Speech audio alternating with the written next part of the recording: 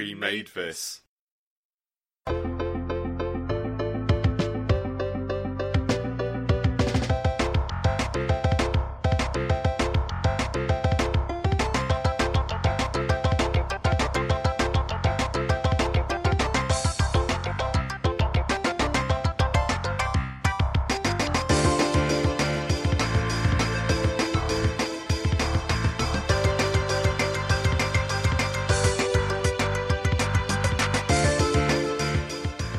Hello and welcome back to We Played This, the show where I grill a guest about their greatest gaming experiences. I'm your host, Tim Henton, hello, and I've got a lovely guest with me today. He's the host of the music show Pick a Disc on the We Made This network. Little known fact about him, his favourite song ever is Goodbye Sky Harbour by Jimmy Eat World. It's Matt Latham. Hi Matt. Hi Tim. How are you? I'm good, thank you. I was expecting some kind of retort from the Goodbye Sky Harbour fact. It's completely and 100% true. I mean, I wouldn't expect you to be to delve into like fake news about your guests, Tim. I mean, I'd expect that from a lower calibre of host, to be honest, and that's what I never expect from you. Legitimacy from me all the way. Yes.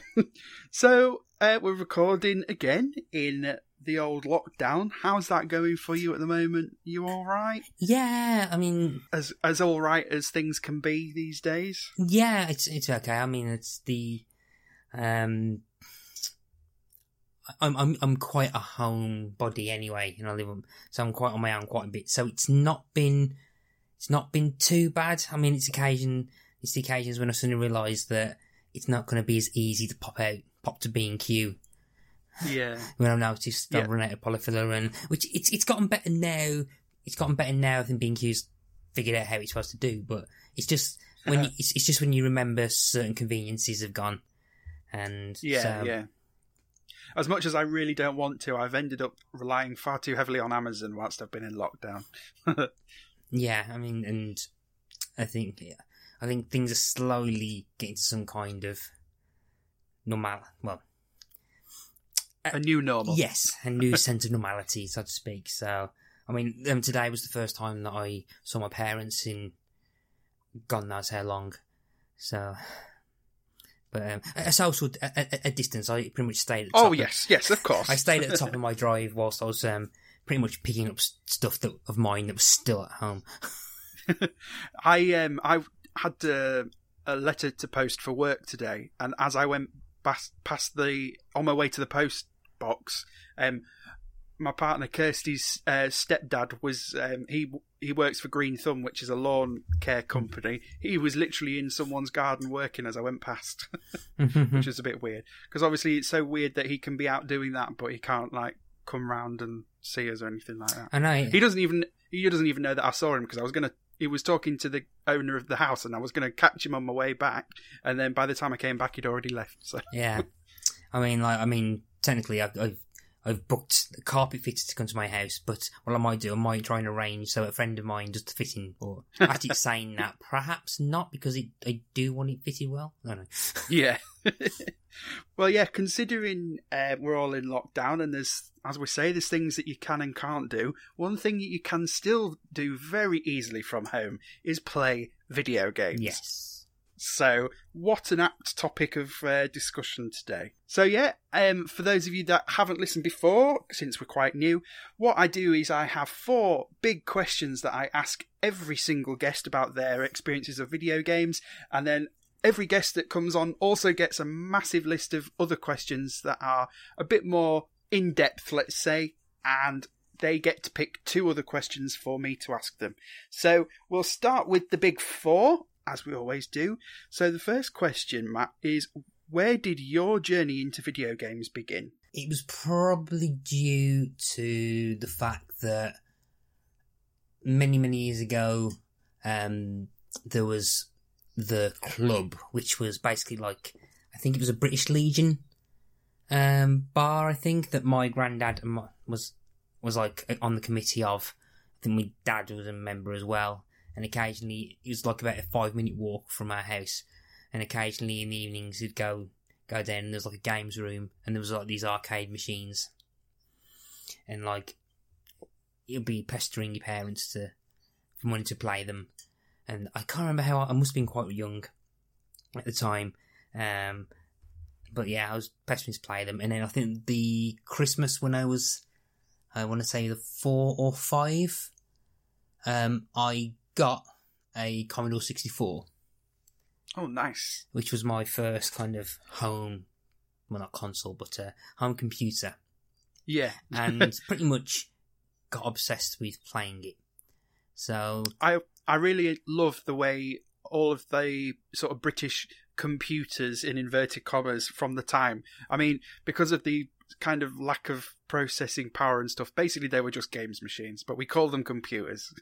I think, because the operating system of the C64, you come up with the command line anyway, and I think it was BASIC, and you could actually program BASIC, and my dad used to go and get Commodore Format magazine from, he had it ordered from like a newsagent near to where my granddad was, and like they'd always have like cassettes with demos and full games on, as like demo discs or demo tapes actually, and there was parts where they would actually have these long blocks of code which you could type in, and like you could spend like about an hour copying about 40 lines of code in BASIC, and it would try to make a sound of a baby crying, and I never got it to work. But you're actually the second guest, or I mean, we're only on episode 3, but you're the second guest who first experiences were with a British home computer, because Mark Adams had a Speccy back in the day, the ZX Spectrum. Oh, okay. So, I'm surprised because it's not an area that I have any expertise in at all, because I was too young for that kind of era. Going back to your time in the club with the arcade machines, do you remember what cabinets were there? Not off the top of my head, but I do have a vivid memory of what a certain game was like, and I have, till this day, I've been trying so hard to try and find out what game it was from what little information I've got, and I've tried message forums, I've go Google, I've gone through like arcade websites, trying to break down what it is, and I can't remember the name of it, but I'm pretty sure there was a game like a platformer / shooter where you played a man who was like dressed in white, but he had a helmet that rotated and you could shoot lasers from it, and there was like a game map, overworld map that you saw, and like it would show you your progress throughout the game. And like the first levels were like these broken bits of roads, and there was a boss that was like a golden statue, which in my head is very similar to the Buddha statue, whose head detached and floated around. And I'm pretty sure that the title screen was Statue of Liberty, and you was going towards it, and that's all I remember. Right, but I can't remember. Well, it doesn't ring a bell at all. But obviously, maybe saying it out loud on this podcast, someone will actually be able to hear it and understand what you're on about. I hope so, because like I want to be able to get the ROM and then play it, and then have my memories of it be completely shattered when it turns out to be an unplayable mess. But it's really awkward, isn't it, when there's those memories that you have, but that there's no way of searching for that specific thing. It drives you mad, doesn't it? I mean, there's, again, slight tangent, but Ron Gilbert, who created Maniac Mansion, the LucasArts, he came out a few years ago with a game called Thimbleweed Park. Oh yes, I've not played it, but I know of it. Yeah, and he said that Thimbleweed Park isn't a straight adaptation of the engine of the Scum engine that used to generate Maniac Mansion. He used the term that he wants the game to play as your memory of playing Maniac Mansion. And I remember when I played the original versions of Maniac Mansion online, it's so bloody hard to play. Whereas like you play Thimbleweed Park and the UI is very similar, but there are so many different things about it that makes it a much more appreciative playable experience that wasn't back then, and that kind of turn of phrase has always stuck with me. Whereas where like the memory of playing things kind of is better. It's like when you go and play Sonic 1, and then you and then you try and do the spin dash attack.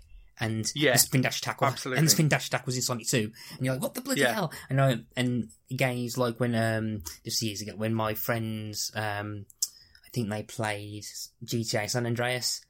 I had Vice City I had the 2D ones first. I missed GTA 3. I played Vice City and then GTA San Andreas, and my friend and his girlfriend at the time was like playing like San Andreas, and he goes, I think I might go and get Vice City. And I went, "Don't get Vice City." Because why not? Because it's a brilliant game, but if you've played GTA San Andreas, you will get very frustrated with Vice City. The example that comes to mind for me is GoldenEye as well, because that always felt so frantic and fun. But when you go back and play that now, it's just so sluggish, and the control system, obviously playing a first-person shooter on an N64, which only has one analog stick, it's just painful these days. But back then it felt like it was absolutely frantic and frenetic, and it's just not anymore. It was revolutionary for the time, I think. Yeah. So like it was doing things that first-person shooters weren't doing, and your modern-day shooters have basically built and improved on what happened with GoldenEye. So if you go back, it's probably hard to play now, but those memories are still there. I think the closest game that I think has that, as you said, like that, what you remember it as rather than being accurate. For GoldenEye, the same team of developers then made the Time Splitters games. I don't know if you've played any of those. No. They came out in the PS2 GameCube era, but they're a lot more frantic. They're a lot faster paced, a lot more action packed, but building on the GoldenEye formula, but with more modern control schemes, and that is way more playable today than GoldenEye is now. Yeah. But going back to the arcade machine that you don't remember, well, you do remember, but you can't remember. I would highly recommend going to. There's these brilliant places called Arcade Club. There's one in Leeds, and there's one in. Where's the new one? No, that's the new one. There's a new one in Leeds, and there's one in Manchester as well. And they specialise in, I mean, it's basically you pay an entry fee and every machine's on free play, but their speciality is retro cabinets from the 80s and 90s. Mm-hmm. So they have like just shitloads. I'm talking like over I think one of them's got over 300. No, that can't be right. But there's a lot, let's say. So you might literally stumble across it if you go there. You never know. Okay. I'll have to keep an eye on that when they eventually open again. Yes, that's the thing, isn't it? Yeah. Because I actually went like the week before lockdown. So I was one of the last people to stick me greasy mitts all over those cabinets. Going back to the C64, what were your go-to games on that? I remember playing a lot on the C64, the Teenage Mutant Hero Turtles game, which was a port of the infamous N64. And all right, yeah, but I was the NES. You mean? Yes, yeah, the N64, the NES. Yeah. I usually get celebrities' names wrong, and I'm getting computer names wrong. From the NES, and I never really had any that much of issues with it. I never completed it because it was bloody solid, and it had some of them, and the dam level still haunts me to this day, which is like an infamous level where you're trying to swim and everywhere is full of this electric seaweed that gets tangled or shocks you, and you're on a time limit to stop a bomb going off, but I kept on playing it. Other games on the C64, I remember playing a few of the ocean games. Operation Wolf was one of them because you had the light gun, and they had the ocean loading music, and for some strange reason I always got scared when that music would play during the loading screen, like for some reason. Like I always had this vision that someone was walking past a window on the first floor of a house. But I was literally listening to, there's a great podcast called How Did This Get Played? And their episode this week or the week before was they reviewed the ocean game of Waterworld, and they were talking about how despite the fact that a lot of Ocean games are shite, the music always stands out really well. Yeah, because I think the music, cause it always starts, because it uses the sound chip. I think there was a sound chip. Was it on board for the C64? Can't remember. But the sound for the C64, there was like a revolutionary tactic they used to try and have more tracks in the MIDI board, and like and podcasts I listen to, and we got people programming music, and they use cheats to try and get more to try and cheat and have more tracks of music sound over each other. Like it would always start with a down, down, and then kicks in with the da na na na na na na na. Right, and for some reason that always scared me. Okay, so let's move on to question 2. What was the most recent game that you've played? Oh, sorry, is that your laptop fan? Yes, I know it sounds like someone's vacuuming in the next room. I apologise. I'm able to remove it all from the edit, but it is very, very loud. I actually, doing this Zencaster thing the other day, I actually heard what it sounds like from your end for the first time, and it's horrendous. I apologise. No, it's fine. I was just checking. So, is that literal last game you played, or...? Well, it's quite an open-ended question, isn't it? So it could either be the most recent, as in the game that released most recently that you've played, or it could be literally the last game that you played. Well, literally the last game that I played was the Sonic 2 from the Mega Drive Classics on the Switch, as I was... Nice. I just wanted to sit down in the garden for about half an hour, and so I just put that on. But in terms of sit down and play for properly, there's been a couple, particularly during lockdown. So I've been playing... at the start, I bought City Skylines from Steam, which is like SimCity management stuff. A lot of the time has been with Final Fantasy VII Remake, and very recently, the last game I kind of, because I completed Final Fantasy VII Remake about last week. Just the end of last week, I've been playing the interactive movie Dark Knights with Poe and Munro. All right, I've not heard of that one. What's that one like? It's an FMV game it's a spin-off of another game called The Shapeshifting Detective, which is another FMV game by Devaki Studios, who was also behind a game series called The Madness of Dr. Decker, and they're quite just slightly different. Poe and Munro, you're pretty much it's based in this kind of weird, like, British town called August, where strange things happen, and you're playing 2 radio hosts. Right. And it is more or less of just like you have these decisions, and you've got to click which decision to do, and there's like branching narratives, and like open endings, and it's like it's a prequel to the previous game. So, where you was a shapeshifting detective, where you'd interview people over a murder, but you can then shapeshift to different characters, and you'd go and interview them, and they think you're someone else. And Poe and Munro were characters from that game, and they was quite popular enough to have their own spin-off. And like, it's like 6 episodes of like 6 separate stories set as episodes, and you kind of make decisions based on stuff. It's not very playable in terms of a game, but in terms of story, on like a Telltale game style choice system, I lap that stuff up, so it's quite interesting. So it's quite.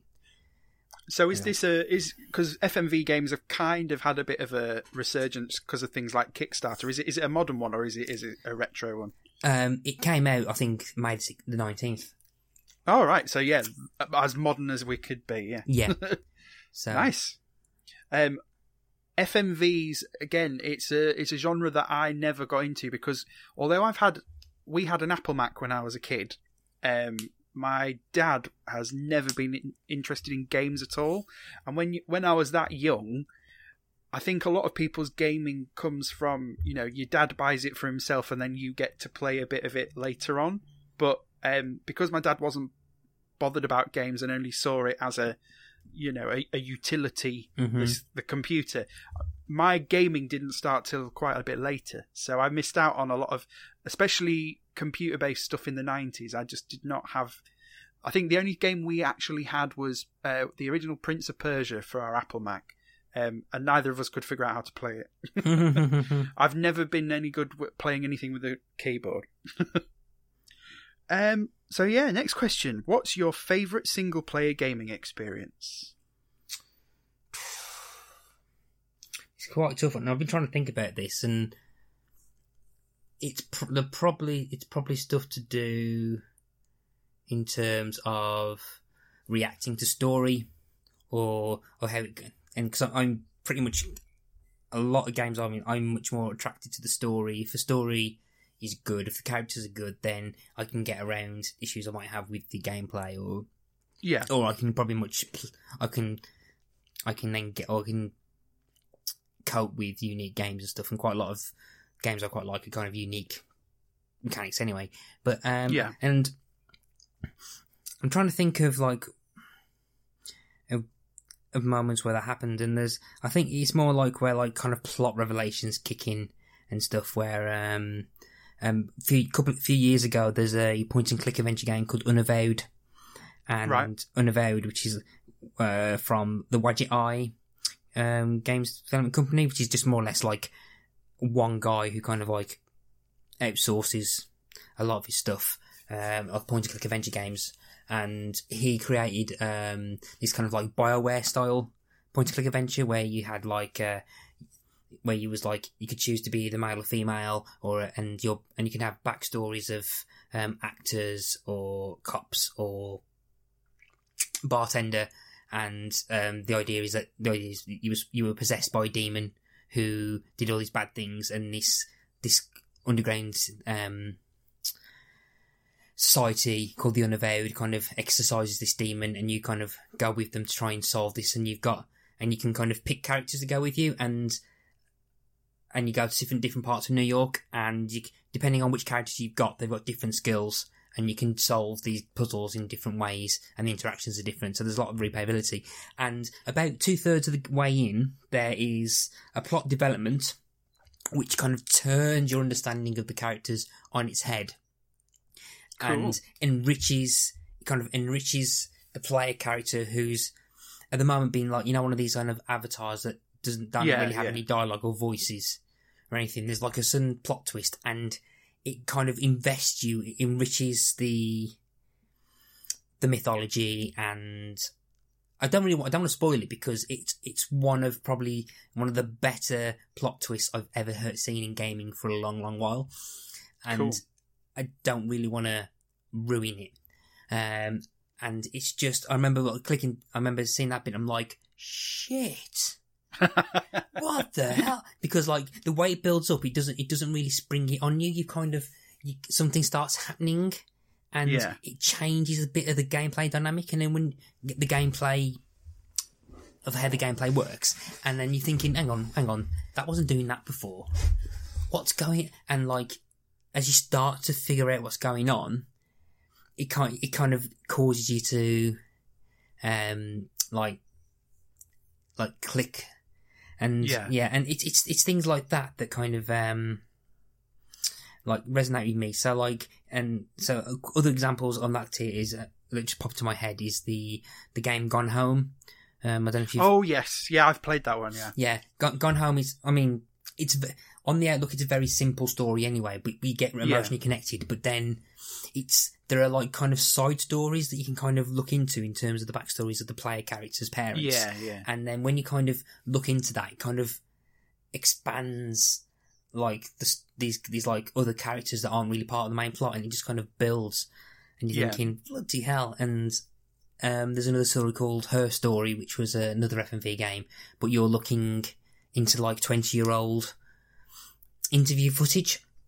And so you type in keywords, and you're looking, and you're trying to piece together from 7 different interviews of the same woman what happened to her, and it's from like 94. These videos are, and then I remember playing it, and about 15 minutes in, I managed to find a video which like kind of, I believe, revealed the twist, because depending on what you type in, that's always happened. I thought, oh okay, that's very that's a bit pressing that I'm 15 minutes into a game that's supposed to be about a couple of hours.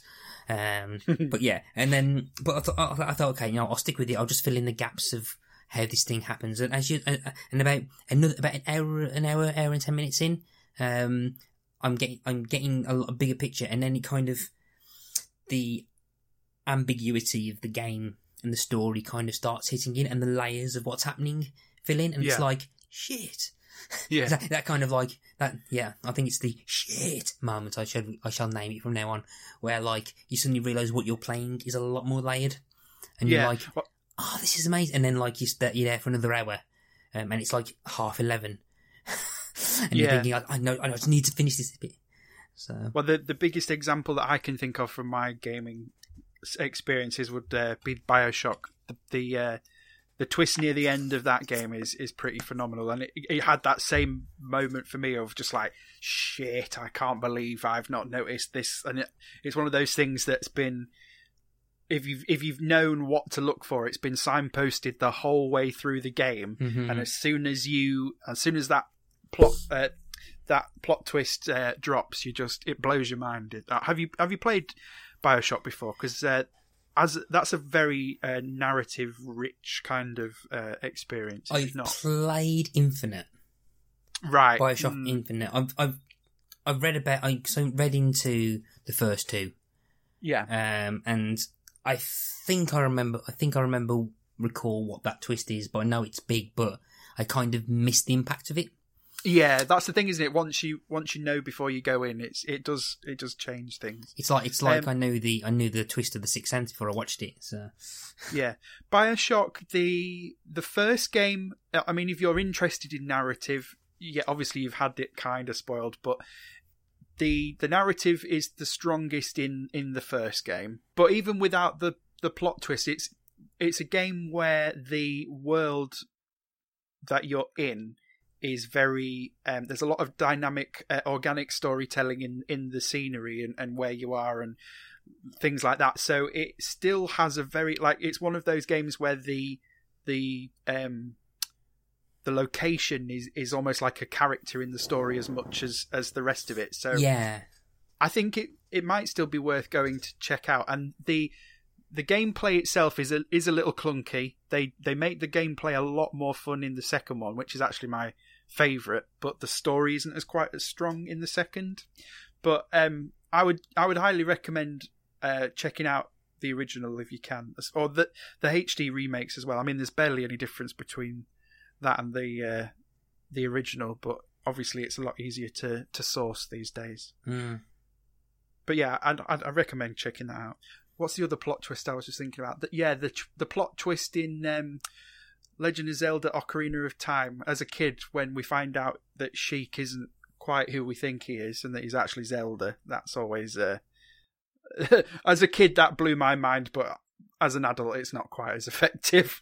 I've never played because I never had a proper...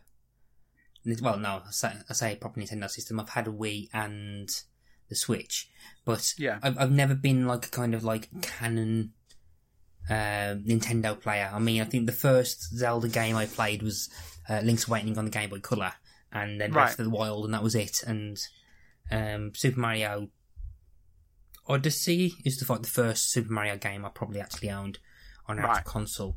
So I kind of miss a lot of the Zelda stuff. So Ocarina of Time, all I know is what I know secondhand. So yeah, it's another one where I think maybe the controls have, well, I say they might have improved over time, but to be honest, the controls on that one are pretty slick as well.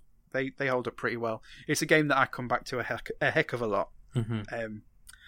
Okay, so we've talked about your favourite single player experience. What was your favourite multiplayer experience? I don't have that many because I'm not much of a multiplayer fan, if I'm completely honest. And okay, but I do have, like, many years ago, in my early 20s. I do remember having like late nights with friends of mine where we'd play Burnout. But nice. But we were absolutely rubbish at racing games. So the bits we focused on were the crash modes. Yeah. So the competition and the crash modes and stuff. And so we had, I can't remember, like, evenings lost just racking up points in the crash modes of Burnout. And I don't really have any other real multiplayer stuff. I don't really like multiplayer RPGs, or I'm not much a fan of FIFA. Me neither. Yeah, and a lot of the fighting games I used to play on my own against the AI anyway. And it's mainly because I'm quite tight and I don't really want to pay extra for the privilege of playing online. Well, I've always been quite a big fan of the Burnout series. I had Burnout 1 for the GameCube back in the day, which doesn't hold up very well because it's very much still setting up the format that would come later. But yeah, the crash modes are always hilarious and really, really fun to play with friends. There was a brilliant downloadable game for the Xbox 360, which was just called Burnout Crash. And what that was, it was a top-down game. So it's all 2D graphics, but it was the same principle as the crash mode from other Burnout games. So you would drive into an intersection, and basically it was do as much damage as you possibly could. But they took it to the extreme in that game, so it was really like all sorts of fantastical things that could happen, and you basically, as your meter filled up, your car was able to explode again to cause more damage, and you could even blow up the buildings and stuff like that. And that was technically a single-player experience, but it had online leaderboards, which were brilliant because then you could play against your friends who were all... So you were all separate but competing to have the highest score, and it used to... I'm not a very competitive player of any games, really. I just play them for fun, but that's one of the very few experiences where I was able to competitively get up those leaderboards, and I used to absolutely love that game. That was fun. Okay. I mean, if you ever get the chance to play it, well, I don't know if you can. I think the stores are still open on Xbox and stuff. I stand by the Xbox 360 as still being a brilliant bit of kit to bring out every now and again, but that one was really fun. I think the leaderboards of the actual servers for that particular game are closed, so you can't do the leaderboards anymore, which is a bit of a pain because obviously that's the most important part of the experience, but the game itself is still playable. Oh, cool. Okay, so that was the big four. Now we get on to the questions that you've been able to cherry pick for yourself. So we'll start with, which game franchise can you just not get enough of? I think this kind of is going to meld into the other question as well. Yeah. That I've picked, and it's the question kind of suggests every game, which is not true, because some games in the franchise I don't like and have issues with, where others do. So the one that comes to mind is the Final Fantasy series. Oh, okay. Interesting. I thought you were going to go somewhere very different. What was you thinking of? Well, from the conversations you had with Tony on the back end of our network stuff, you both were going on a lot about the Monkey Island series. Yeah, because I mentioned that on the Don't Say the C Word, which was my topic to speak of, the Monkey Island series and game. And I'm massive fan of point and click adventures in general and that kind of stuff. And I can go on for them for ages. I mean, I think me and Tony have probably talked about doing a podcast based on point and click adventures for like ages as well. It's that kind of thing. But in terms of not getting enough of, and the other question, I thought perhaps the majority of the conversation can go with the other massive franchise right. That I quite like, which is also quite an outlier because it's the only kind of, well, the Final Fantasy games are like the only real RPG games that I've really played. I can't get into any others, perhaps with the exception of like Pokemon or something. But actually, I remember which was another multiplayer story that I wasn't involved in but watched. To do with Pokemon. If you let me to go back, because I love this story. So I was in year 10, and we was coming back from a trip to from the Imperial War Museum and the HMS Belfast, and this was in 2001, I think. And Pokemon Red and Blue just come out, and at that time it was taking pretty much anyone with hormones was addicted. Any kid was addicted to it. It was like the start of Pokemon. Yeah. And and everyone figured out the cheats on how to either use Masigno, or there was also kind of yes. There was a flaw that you can do to actually clone Pokemon as well. Right, yeah. I can't remember the statistics of it, but during the swap, if you turned off one of the Game Boys, at the right time, yeah, I remember that. And my one friend's younger brother had somehow managed to get access due to an event that was in Birmingham to a Mew. Ah, right, yeah. So he had Mew on Pokemon Blue, and so pretty much cloned it for my mate, who then cloned it for another friend of mine, and pretty much like everyone in school had a Mew now. And what was quite funny is that the one friend Adam, he then decided to go and clone 6 level 100 Mews. And decided to then go and go for a Pokemon battle with my friend Ben, who then had his full level 100s max, his core team, which I think had like Charizard, Mew, Dragonite, and I can't remember off the top of my head the other ones. And they had a match, and swear to God, it lasted 40 minutes. Wow. It was a 40-minute game, and these Mews were powerful, and it got to the point where there was both on the last Pokemon each. My friend managed to do like a max potion, I think, on his Dragonite that was left, and there was like a hot, super powered kind of Mew left, and my friend did Metronome. Mew self-destructed. Right, you can hear no, and 1 HP left. Shit. And because if Metronome fainted the other one, you'd won if it was your last one. But because there was 1 HP left, my mate Ben won and beat the 6 Mews, and you could hear it was like no. And my God, it was like it was like a full-on 40 minutes, this match. Yeah. And I was not involved at all. I was just watching it from my Ben's side of it. But like, well, I was going to say, it must have been fun for the spectators trying to cram round these tiny little Game Boy screens in 2 people's hands. Like, it's not very much a spectator sport normally, is it? Yeah, on a coach where you had teachers obviously going, "You sit down, please," and people trying to look at and stuff. But and that has always stuck in my memory. I can remember that vividly. Well, I was the kid that had the Mew in my school, but that was because I had a cheat cartridge that would allow you to catch them. But I was a lot less generous than your mates because I didn't give one to anybody else because, well, for one thing, if I give everybody a Mew, then you're no longer the kid that's the only kid with a Mew. Yeah. So I was very savvy with that when I was at school. Yeah, but yeah, that's. Yeah, it's a multiplayer experience, but not one of my...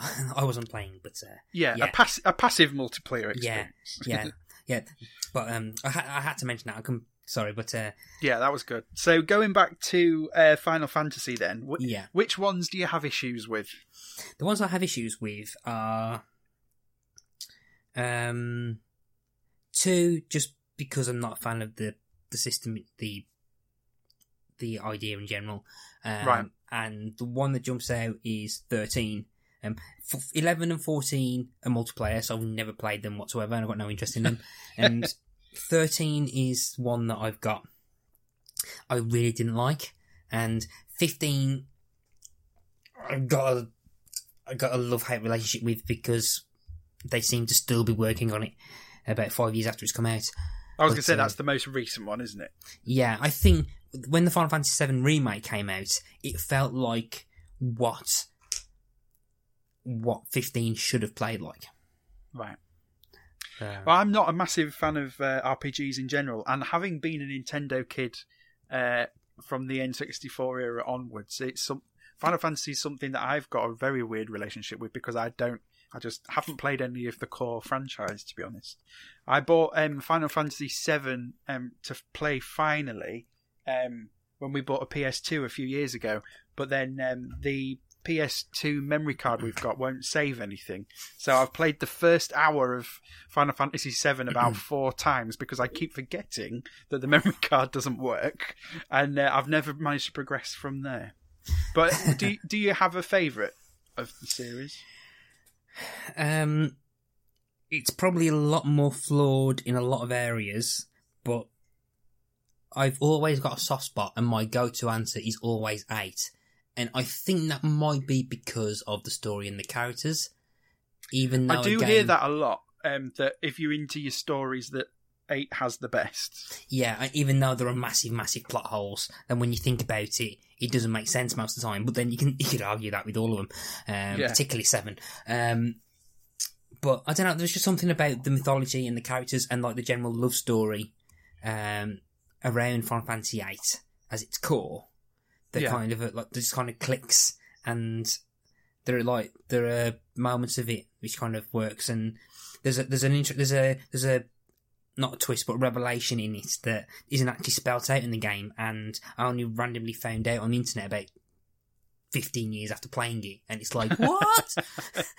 And that kind of twisted the whole thing as well. But yeah, eight's my favourite purely because the world is interesting, the lore's interesting. I really want them to kind of do some focus on that like they do with 7, because there's so much untapped potential with the story and the lore of 8 that really deserves to have its own kind of spin-off games rather than just having the ability to play as Zack again in Final Fantasy 7. Yeah.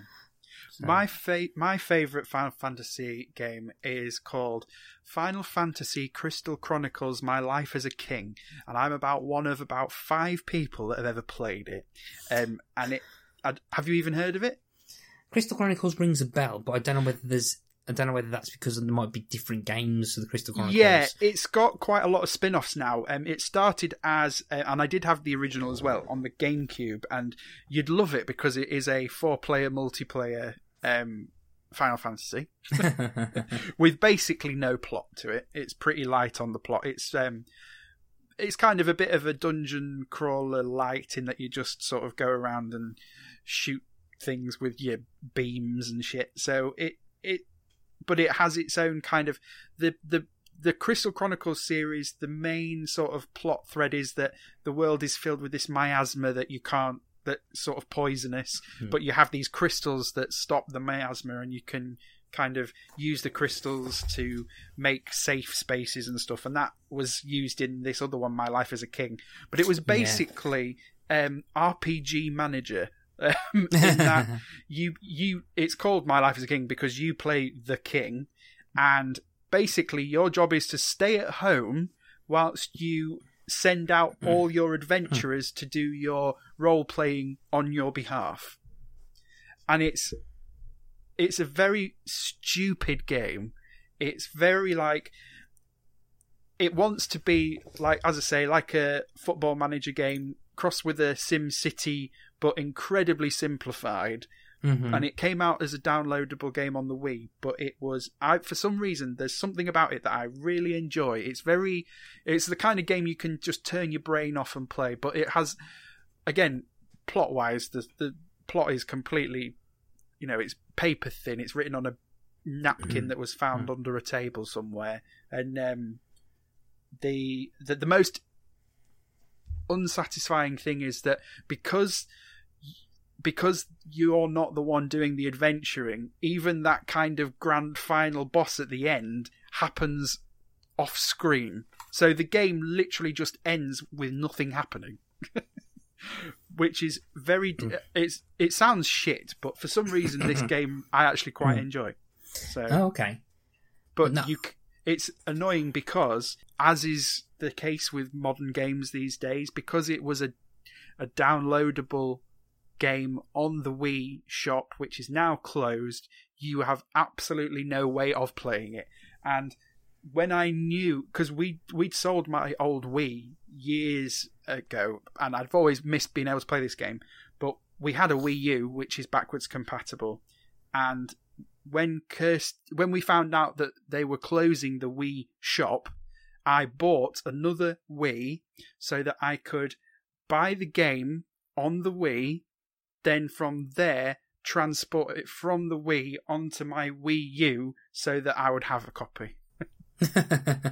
So I'm one of the very few people that probably in the world that has it on a Wii U. No, I'd say I've not played the Crystal Chronicles that much, but because I think the idea that the idea of worlds being controlled by crystals is a common thread for quite a lot of the Final Fantasy genres. Is it? Right. Because I mean, they are pretty much anthologies all the way through, but particularly for the first six and then a couple depending on who's the game director. There's always like the idea that there's like 4 crystals or some crystals that control the evil or kind of like the nature of life in death and stuff. So like, I think the Crystal Chronicles is just another way of them building that other lore around this idea of crystals. Yeah. So, the function of the crystal in Crystal Chronicles was like basically because the world was polluted. Say you had a team of 4 adventurers.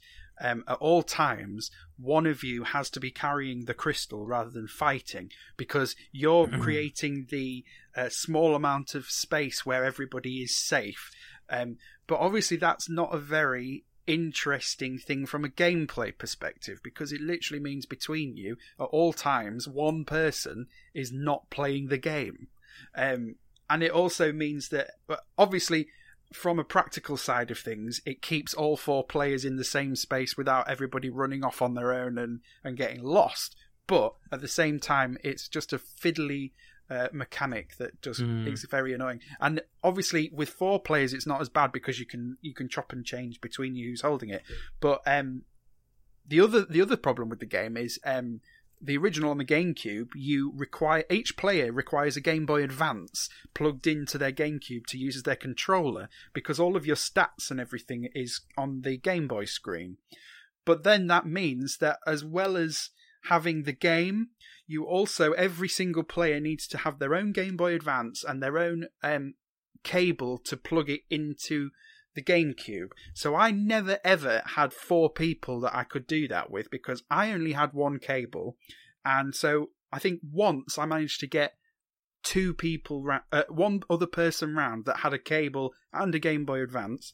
But then when there's only 2 of you, that means there's only one other person to carry that crystal. So each of you, at best, are only playing 50% of the game. It just sounds like a weird. Yes. the decisions on some of the creative decisions and the decision to actually go down that route kind of confused me at some points. Yeah. But there are games that really showed off that mechanic of using the Game Boy Advance screen to bring out new gameplay, but this game was not one of them. It could easily have worked with you just using a controller, which was very frustrating.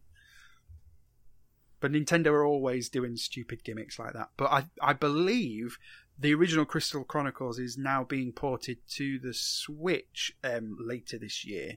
So once you've got rid of all of that finicky peripheral-based nonsense, because obviously the Switch has a really big player base already, potentially it could be a bit easier to play, but whether or not it'd be any more fun, I don't know. Okay. We'll have to test it out. Yeah. There's the spin-offs. I'm not too much a fan of the majority of the spin-offs of the Final Fantasy games. It's more the core series that I'm a fan of. Yeah. So, a lot the spin-offs usually, particularly I like if they're kind of spin-offs of like the core, like I think Revenant Wings for Final Fantasy 12, that turned into like a weird real-time strategy / tower defense game, which really annoyed me very quickly, and really annoyed that I spent 35 quid on it. Well, obviously, speaking of spin-offs and things, all the Final Fantasy games tend to have some decent mini-games in them. Do you have a favourite mini-game from a Final Fantasy, from the franchise? I'm a massive lover of the Triple Triad card game from Final Fantasy VIII. Right. Which is, like, if you if you go to the majority of the non-player characters and press the square button, you can then challenge them to a card game. Nice. And the idea, so you got a 3x3 grid, and you've got these cards with 4 numbers on the corners. It's probably based off an actual game or something. And the idea being is that you put a card down, and if that card's higher, it flips from blue to purple or blue to pink. And then if you've got more cards in your colour, then depending on the rules, you can then take a card, one or some or all of your opponent's cards. And then you'd have certain cards that can only win off characters. So you'd have some of the characters of cards of the characters, and they're usually the higher end cards with the really strong high stats. You'd probably steal some from the summons you can collect, and then etc, etc. But the annoying thing is that there's a character called the Queen of Cards who appears throughout the game world, and each of the different regions have their own rules. So you'd have some that are elementals. So so one card could be fire, and if you had a card that was water, it would increase the stats that were on the card. So if it was on a fire, you could use it. You could use a water one to try and get an advantage, and then you'd also have the random rule, which is the biggest pile of crap ever, because if you got to a certain point where you had a high amount of cards, with quite a few higher end cards, the random rule meant you could have cards from all over. So if you had the cards at the start of the game where you have wands on 3 corners, and you're trying to win a character card of someone, and it'd just be the case that when that happens, you might have 1 or 2 decent cards, but then the other cards will make you lose, and then if you lose, then the NPC can take your cards. So you'd be in a case where you'd be trying to win these cards, and you'd be losing them to someone who keeps using all their good cards. But it's still very addictive.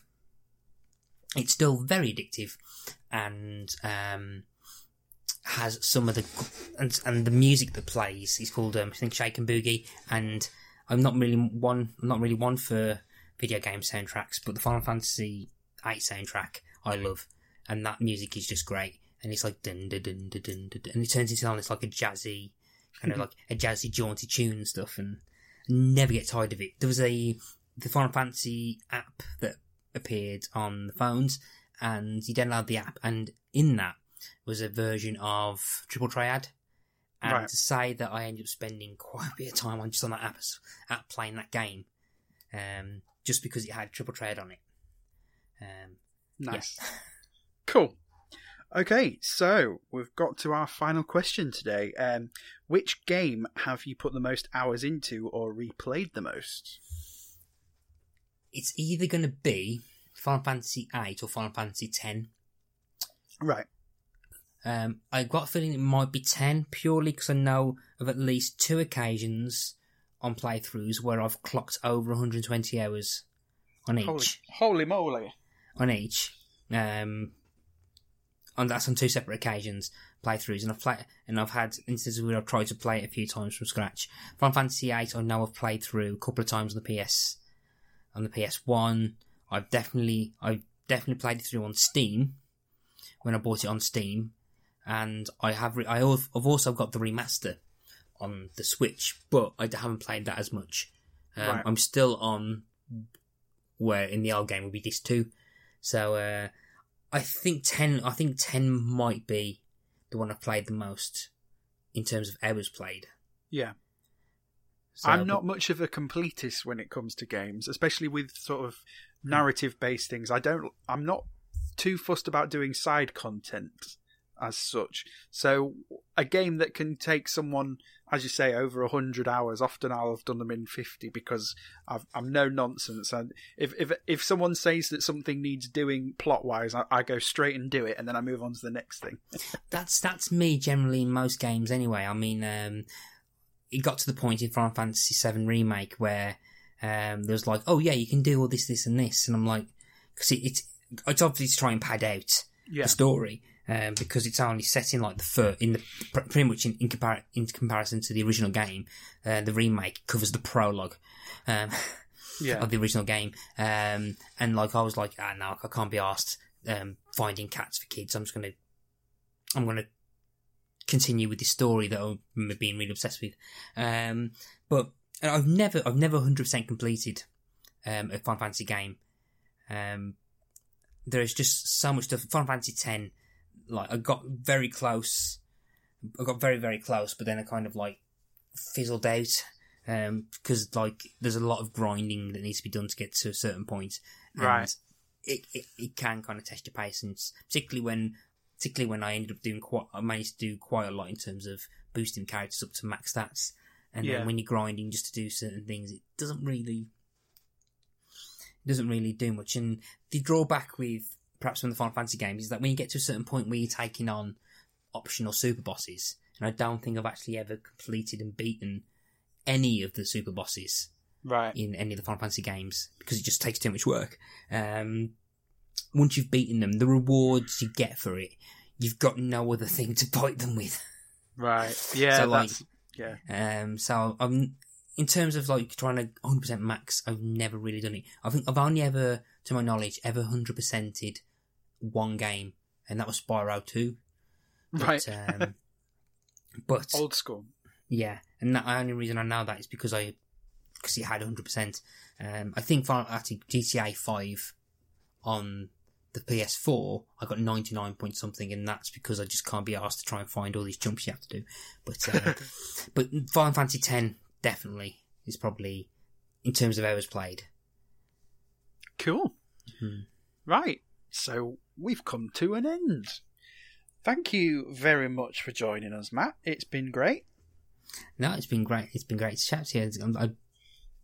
I do quite like gaming. Yeah, I kind of got that. Yeah. And you've been very, very succinct with your answers. We've managed to keep it under an hour. Waffle free tonight. No, it's amazing. Yeah, because Matt has done a few episodes. We've had various conversations on various topics since we've been on the network together, haven't we? And yeah. There was one particularly waffle-full recording of a review of Muppets Treasure Island where I had to be rather brutal, but not tonight. Yeah. So where can people find you online? You can find me on your usual places, Instagram, Twitter, Facebook, under Pick a Disc, where you can follow my podcast called Pick a Disc, which is pretty handy because that's the name of the social handles, and which is about me interviewing people about albums they want to talk about for whatever reason. Everyone keeps picking stuff they like, which is interesting. But so you can follow me on all those under Pick a Disc. The podcast is on pretty much anywhere that has podcast downloading abilities. So you can find me there. Brilliant. And thanks again, Matt. That's fine. And the socials for this show, which I'm not used to saying out loud because we're still new. What are they? I can't remember. It's we're on Twitter and we're on Instagram, and it's the same for both. It is at WePlayedThisPod. And you can find me on Twitter as well. My Twitter handle is at TimblesRH.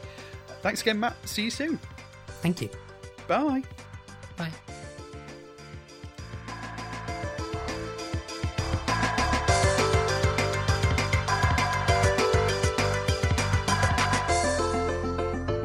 We Played This is part of the We Made This network.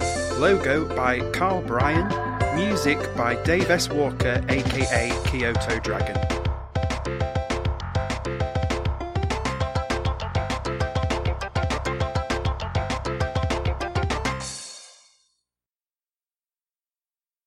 Previously on the We Made This network. Don't say the C word. The Spawn soundtrack. Apparently there was a massive bust-up between the Sneaker Pimps and Marilyn Manson because they were supposed to do this track together, and essentially Marilyn Manson was like, fuck that, and just use them as backing singers, and they got the ump. Basically, yeah, there's two different versions. It's Long Hard Road Out of Hell. That's right. The track, and I think there were two different. It was either taken off later on, or there were two different mixes of it, and Sneaker Pimps weren't happy with the original mix. But yeah, I remember reading about this in Kerrang loads at the time, because there was a lot of hype building up to when that album came out. It was a superb album. It was very special. Yeah. Observing the Pattern, a Fringe podcast. It's one of those things I quite like seeing little moments like that. Because I work in IT, I don't have moments like that at work, ever. Other than you might have missed that. Exactly. It's now destroyed the system. It's rarely life-threatening when I do that. No. But again, this is also a case that is an old case. It's a case that they've kind of failed to crack. They've had it. The Movie Palace. Let's distract ourselves then by talking about Rear Window, this great film. Let's start with personal history of the film. I understand this is a film you've seen many, many times. Is that correct? That's correct. You know, it may tie with It's a Wonderful Life for the film I've seen the most times. I haven't actually kept count, but I grew up watching Rear Window over and over and over on VHS that I had recorded, from the TV, my crappy VHS. So yeah, this is definitely a personal favorite. I think to me it's a perfect movie. Check out all of these shows and more on the We Made This podcast network.